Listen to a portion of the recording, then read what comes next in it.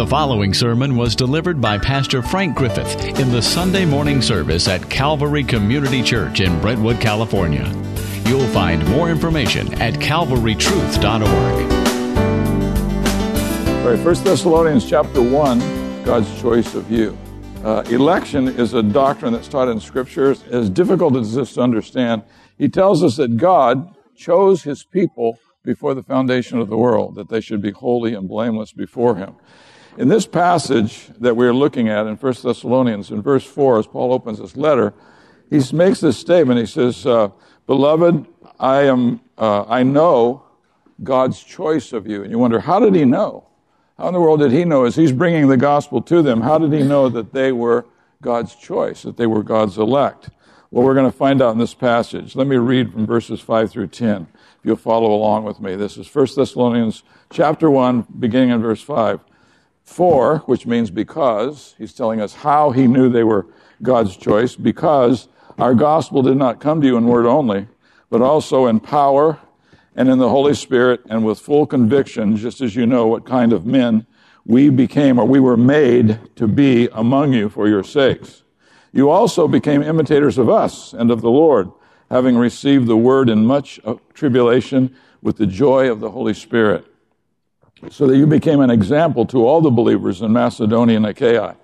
That would be like saying if you came and preached the gospel in the Bay Area, that the word about what happened to these people went all the way up to Northern California and down to Southern California, because that's what Macedonia and Achaia were. They were the northern and southern parts of Greece, above and below this city of Thessalonica.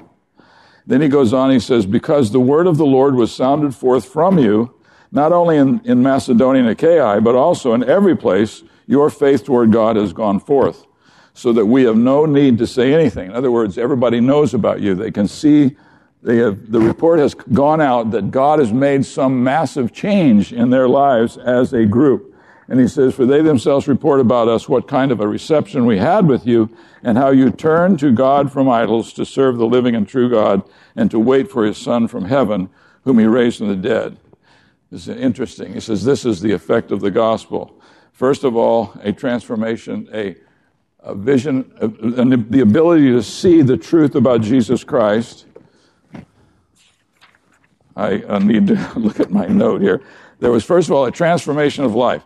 This is an outline I heard in 1963 about this little segment here in verses 9 and 10. I still remember it, sort of remember it. A transformation of life. They turned from idols to serve the living and true God. A vision of the task. They turned to serve God. And finally, an expectation of the Lord. They wait for his Son from heaven, whom he raised from the dead, Jesus, who rescues us. He is going to rescue us from the wrath to come. They were impacted by the gospel. And so what he says is that Paul knew that they were God's chosen people because of three things: the way the gospel came to them, the way that they received the gospel, and the way the gospel went out from them. The gospel had great and deep impact in their lives. We can't fake this. It happens in the lives of those whose eyes are open and they rest their faith in the person about whom the gospel is. The gospel is a good news about Jesus Christ. It's not good news about you. There may be some good news about you that we don't know about, but it's good news about Jesus Christ. This is what's true of Jesus Christ. The way that it's put to us in 1 Corinthians 15 is, the good news is, first of all, Christ died for our sins according to the Scripture. Secondly, he was buried, which proved that he was really dead. And third, he was raised from the dead according to the Scripture. Now, what he means by that, the Old Testament taught this. Isaiah 53 tells us that Jesus, this was 750 years before he was born. In Isaiah 53, Isaiah tells us that the Messiah is going to come, he's going to die, he's going to be buried, and he's going to be raised from the dead.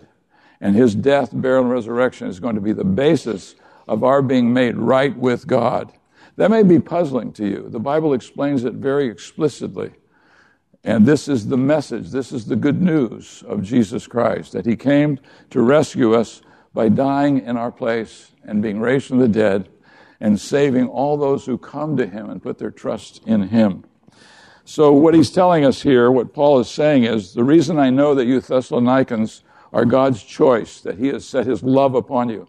That's what election means. It means that God has set his love upon a people. He cares about them. He loves them. And he says that I know that you are God's elect, first of all, because of the way the gospel came to you. And what he's describing isn't something that happened in, first of all, he's not talking about something that happened in the Thessalonians. He's talking about what happened in him as he brought the gospel.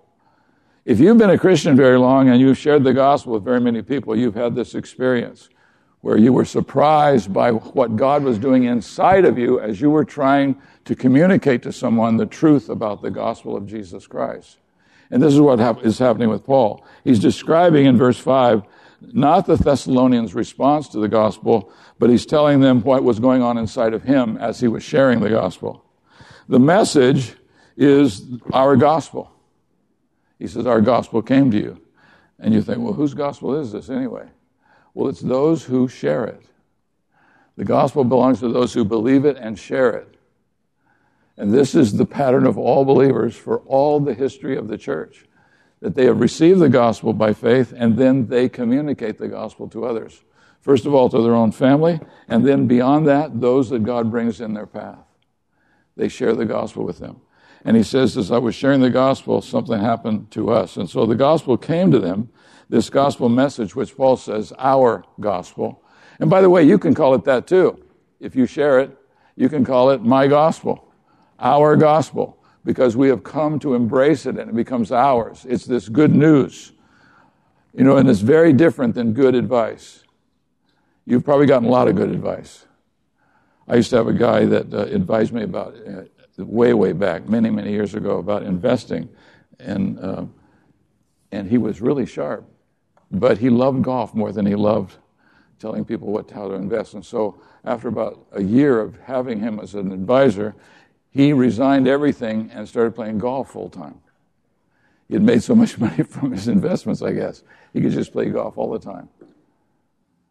But while he was giving me advice, it was great advice. But that's nothing like good news. Good news is what God has done in Christ Jesus. A lot of people think that's what the gospel is. It's some advice from God. This is how you ought to live. That's not what the gospel is. The gospel is good news about what God has done already in Christ Jesus, his Son. It's the gospel of Jesus Christ, but it becomes our gospel as we share it, as we tell others about it. So Paul use of this word is quite comprehensive. And usually whenever he talks about the gospel, he's talking about some particular part of the gospel, some particular part of the good news, its effects in people's lives. For example, in this book, in Thessalonica, he talks about the benefits of the future in believing in Christ. That Jesus is coming back. That's one of the main themes of this book. That Christ is coming back to rescue his people and to bring them into the presence of God. And so in this book, the gospel includes the good news that Jesus is returning to gather his people and bring them into the presence of God. Now, the character of their preaching, how did the gospel come to them? Well, he first of all says what it was not. It wasn't in word only. And all he means by that is it wasn't just somebody standing up and reciting some facts to you. It was him getting up and proclaiming to them from his heart the reality and the truth of the good news about Jesus Christ. It was reality, earnestness, and power. Three things. He says it came to you in power and in the Holy Spirit and with much full conviction. You've heard people talk about things they don't really believe.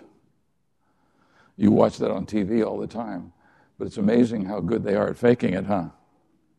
This is the greatest product you've ever heard of. This will make your eyes turn blue. This will curl your hair. This will give you health for the rest of your life. All kinds of things. But this is good news. This was conviction. They spoke with conviction. The Spirit produced within them this deep and profound conviction of the truth of the gospel of Jesus Christ. If you don't believe the gospel is true, you can't share it. And sometimes it takes a person a while thinking about it and ruminating on it and investigating it before they come to believe that the gospel is true. But the Apostle Paul believed it was true. God imposed himself on Paul's life in a very dramatic way. If you remember the story of how Paul heard the gospel, when he believed. He was on the road to Damascus, and what he was doing was he was going there to arrest some Christians and to haul them back to Jerusalem and have them put in prison and await their execution. But as he's going to tell these Christians, to arrest these Christians, he meets Jesus Christ on the road to Damascus. Do you remember that? And he is stricken. He is stricken with this light, this glorious light that Christ appeared right there on the road. And he fell off of his steed and he fell down on the ground. And Jesus says to him, Jesus speaks to him, this is what he says: "Why are you persecuting me?" And so Paul says, "Who are you?" He didn't know he was. This was the Christ he was persecuting by trying to arrest all these people. And so he says, and Paul says, "Well, who are you, Lord?" He understood he was Lord because he appeared right there in the presence on the road in bright light. And so Paul knew this was God speaking to him. And so he says, "I'm Jesus Christ, the one you're persecuting." Now, he was persecuting Christ's followers. But the implication is when you persecute his followers, you persecute him, because they are so tightly connected to him. And so when the gospel penetrates the hearts of the person giving the gospel, like you, when you're sharing the gospel with an acquaintance, what it does, it produces change in you. It touches you very deeply. This is what Paul says in another passage in Colossians chapter 1. He says, "We proclaim him," that is Christ, "admonishing every man and teaching every man with all wisdom, so that we may present every man complete in Christ." What he's talking about is, I want to be able to, when I share the gospel with those who've never heard it and they come to believe on him, I want to present them to the living God at the end of their life. That this is the person who believed on that date, in that place, under those circumstances.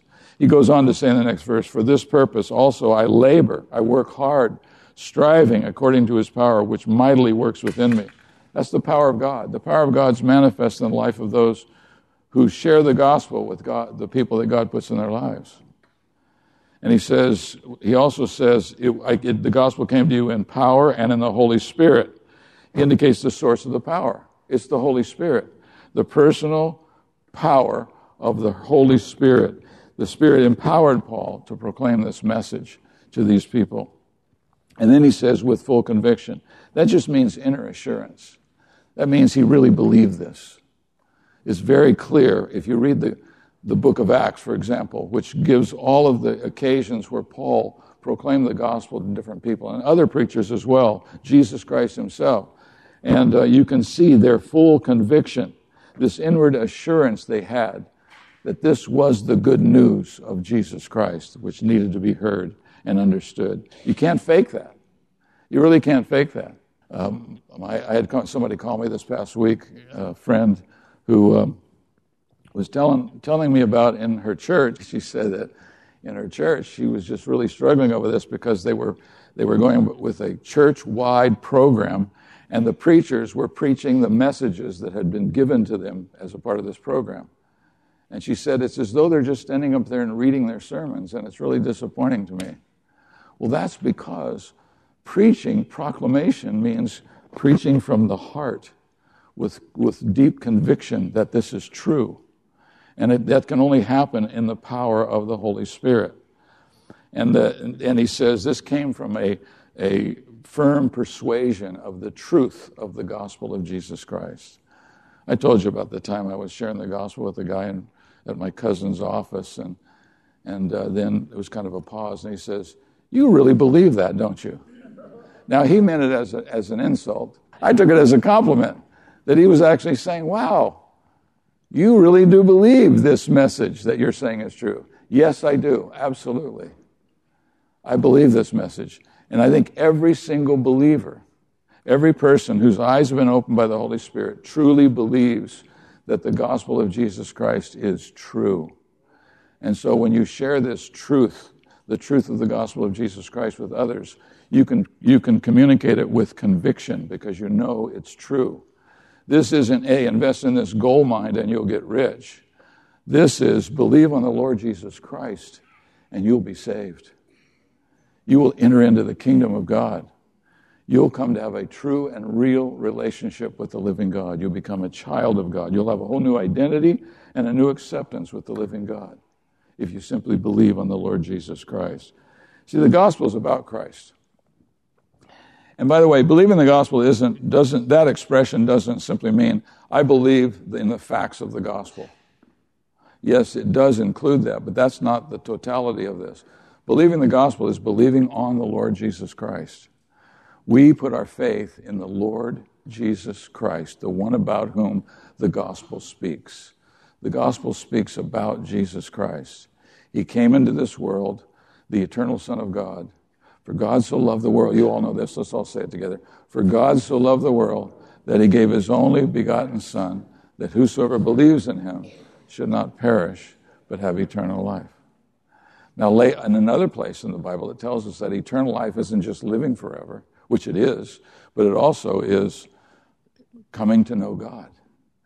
Eternal life gives you the capacity to know God as a Father, to know the Son as your Savior, to know the Spirit as your great influencer in your heart. And so we come to believe on the Lord Jesus Christ. That's why you've heard the gospel presented in many different ways, many different circumstances, and you've heard people that are so convinced of it, and it makes you convinced of it. And then you've also heard people that cite it, but it doesn't seem like they truly believe it. It is truth. It's truth that we communicate in the gospel. And he says, and you notice the messengers themselves, what kind of men we were made to be when we were with you. What does that mean? It means that God was working in their life because he wanted to use them as the messengers of the gospel to these people in Thessalonica. Now, if you know anything about it, we had somebody read Acts 17 when we started this book, and it told us how the gospel went to Thessalonica. And what was the results of it? Well, it caused a riot. They got very, very angry with Paul. They kicked him out of the synagogue. They drove all of those people who believed in Christ out of the synagogue. Paul gets driven out of town. He goes south in Berea, and these people from Thessalonica, some of the people from Thessalonica, go down and drive him out of Berea. And then he goes all the way down to Athens. If you had a map, you could see this. He goes all the way down to Athens, and he is talking to others about Christ. This guy never learns. He gets beat up, he gets tortured, he gets run out of town, and when he goes to the next town, he does the same thing. He talks about Jesus Christ because he is thoroughly and completely convinced of the truth of the gospel. And he knows the gospel will change lives, and it did, and it has, and it will continue to. This is an amazing phenomenon that God works within people. They were made to be certain kinds of men as they brought the gospel to the Thessalonians.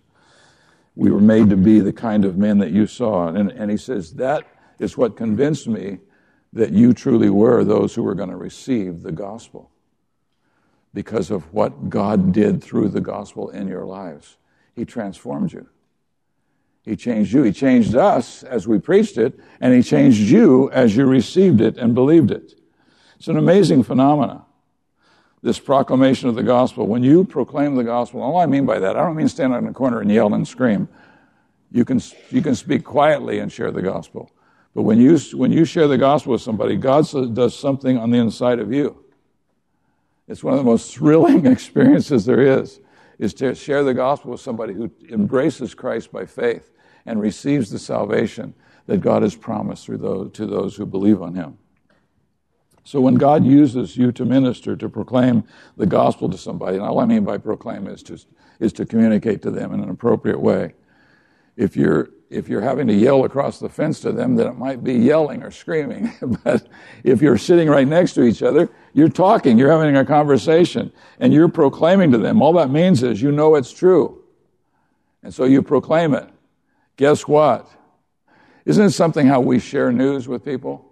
You hear something. Maybe somebody's told you that something happened in another part of the world. You have no proof of it whatsoever. You haven't checked it out. You haven't gone on the internet and searched Google. You don't really know if it's true or not. But you share it as though it is true. And then sometimes you have to go back and say, hey, you know what? I was wrong about that. It wasn't like that. It didn't happen like that. But with the gospel, what we proclaim is the truth of the gospel that we have in the Word of God. The most amazing thing about me is we have passages like Isaiah 53, which was written by Isaiah 750 years before Christ was born. And he tells us that he's the one who's going to go to the cross and die for our sins and be raised from the dead. And all those who believe in him will have their sins forgiven and be brought into the family of God. Isn't that amazing? 750 years before the events took place. And Isaiah was giving this prophecy and explaining it. And today, this passage, Isaiah 53, used to be read on a regular basis in the synagogues in the first century. It was a part of the reading plan. And so every once in a while, Isaiah 53 would come out. But after these believers said, that's talking about Jesus, which nobody could deny, because if you read it, you can see this is talking about the Lord Jesus Christ. He's the one who went to the cross and died for our sins. And so they stopped reading it. They took it off the list because these Christians had embraced it and said, this is talking about our Lord. I heard a Jewish rabbi say that he was so confused one day when he was reading his Bible, what we call the Old Testament, but he was reading in the book of Isaiah, and he said, all of a sudden I came to chapter 53 and I thought, why is my Jewish Bible, my Jewish scriptures talking about Jesus? Well, because it was a prophecy about Jesus, and Jesus fulfilled that prophecy. He did go to the cross and die in my place. And he says that now this gospel that we have preached, Paul says it belongs to me. And then he said, the effect on the second proof he has is that the effect that the gospel had on those who heard it in Thessalonica. They heard the gospel and they believed it. And he says they began to become imitators. He says this is the way the gospel was received in verses 6 and 7. Notice this. You also became imitators of us and of the Lord, having received the word in much tribulation with the joy of the Holy Spirit, so that you became an example to all the believers in Macedonia and Achaia. Now look at that verse 6. You also became imitators of us and of the Lord. Talking about the Lord Jesus. You received the word just like we did and just like Jesus did. Now what is he talking about? Well, they both received it in much tribulation and in the joy of the Holy Spirit. Jesus said, I always obey my Father's commandments so that the world would know that I love him. Think about that. I always obey my Father's commands so that the world would know that I love him. When Jesus received the word of God, where did it drive him to? Where did he end up as a result of obeying the word of his Father? He ended up at the cross. Where did Paul end up? Paul ended up dead in prison. Nero had him beheaded because he wouldn't stop obeying the gospel of Jesus Christ. He wouldn't stop obeying the word of God. And so you say, well, man, I don't want to do that. I don't want to end up having my head cut off or going to the cross. But you see, this was the proof that they truly had believed the gospel, that they received it with joy, even though it caused them tribulation. Now, the tribulation is very real. If you go back and read Acts 17, you'll see that the tribulation was very real. They were treated horribly. They were driven out of town. They were persecuted. But they were as happy as all get out because they had received the truth of the gospel of Jesus Christ. I've mentioned a book several times. It's called The Insanity of God, and it's about this. It's a true life story about a guy who had gone to Africa, to a very difficult place, and tried to take the gospel. And so many things went wrong. He was in a nation. He said that when I went into in this country to work with a relief company, because he couldn't go in there as an evangelist, they wouldn't have let him go. But as he went in there, he said there were 19 Christians in the whole country, 19. And he stayed about 5 years. And he kept going in there trying to disciple and proclaim the gospel and see more people come to faith in Christ. But he said after 5 years, there were no Christians in that country because they'd all been killed. But what he couldn't get, and so he comes home and his students say, you know what you need to do? You need to go and travel around the world and visit all the places where persecution of Christians is wide open, and it's happening all the time, and find out what kind of people they are and how this persecution has affected them. And so he did. He traveled to about 7 different countries and visited Christians who were under severe persecution. And you know what he found out? He found out they were the most amazing Christians he had ever met. They had persecution and the joy of the Lord. They were imitating what happened to Jesus. He received his Father's word, and where did it end up? It ended up at the cross. He died, but that was the plan. That was the purpose. That's why he came into the world, so he could save you. He died on a cross so he could save you and bring you into the family and give you a heavenly Father as your Father. It's amazing, isn't it? And this is what he did. And so he says, because I saw you receiving the word and joyfully receiving the tribulation that came into your life because you believed on Christ, that was another reason I knew you were truly God's choice. He truly put his hand upon you, and he brought you into the family. And so this is what happened. They began to imitate the Lord Jesus Christ. They began to be imitated by others. The word goes out. It's amazing. It tells us that what happened was that the word about the Thessalonians believing the gospel went north and south. It went everywhere, the news of it. People heard about it, and they heard what happened. Did you hear about what happened in Thessalonica? This guy, the Apostle Paul, he's called, came and preached the gospel to them, and they believed this message, and they began to follow Christ. It seems like these Christians are turning the world upside down because people are believing the message, and their lives are being transformed. And so this is why Paul knew that they truly were God's people. They had come to rest their faith in the Lord Jesus Christ. And then he says, in verses 8 through 10, he says, and also because of the way the gospel went out from them.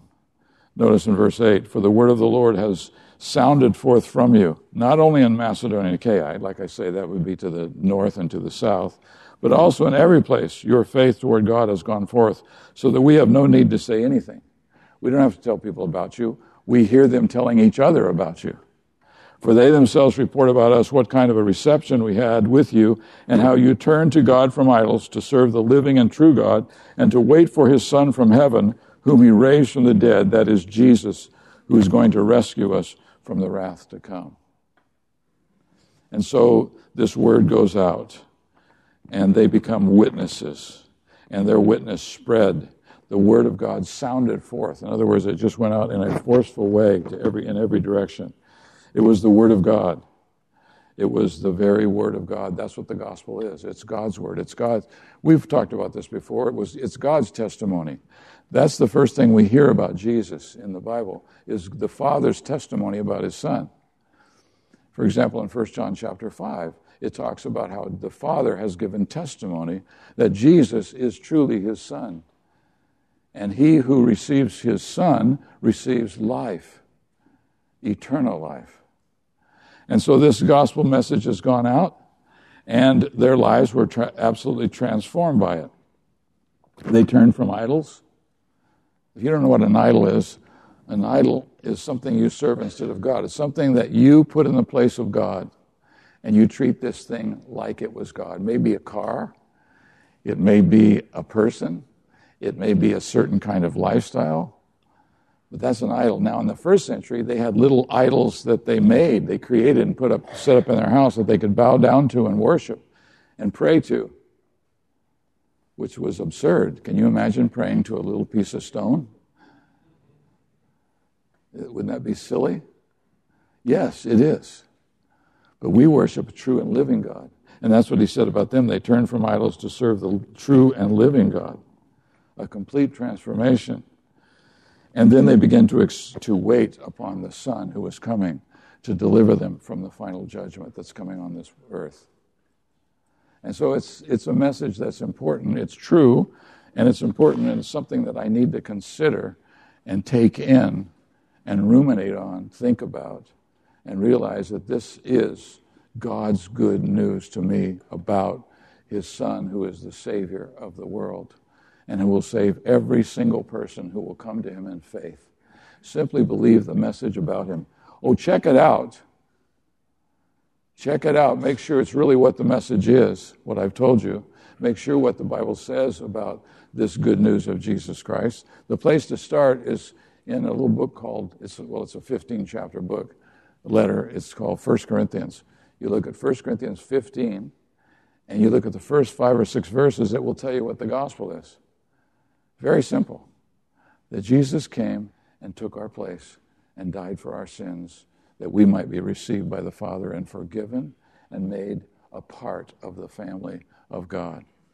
And I invite you, if you don't know Christ, to come to Christ today. If you need to talk to somebody, talk to one of your neighbors or talk to us, and let us tell you, answer any questions that you have about this good news. It's true. And we have experienced its truth in our lives and in our families' lives. And so God wants you to come. The Bible actually says this. This is 1 Timothy chapter 2, verse 4.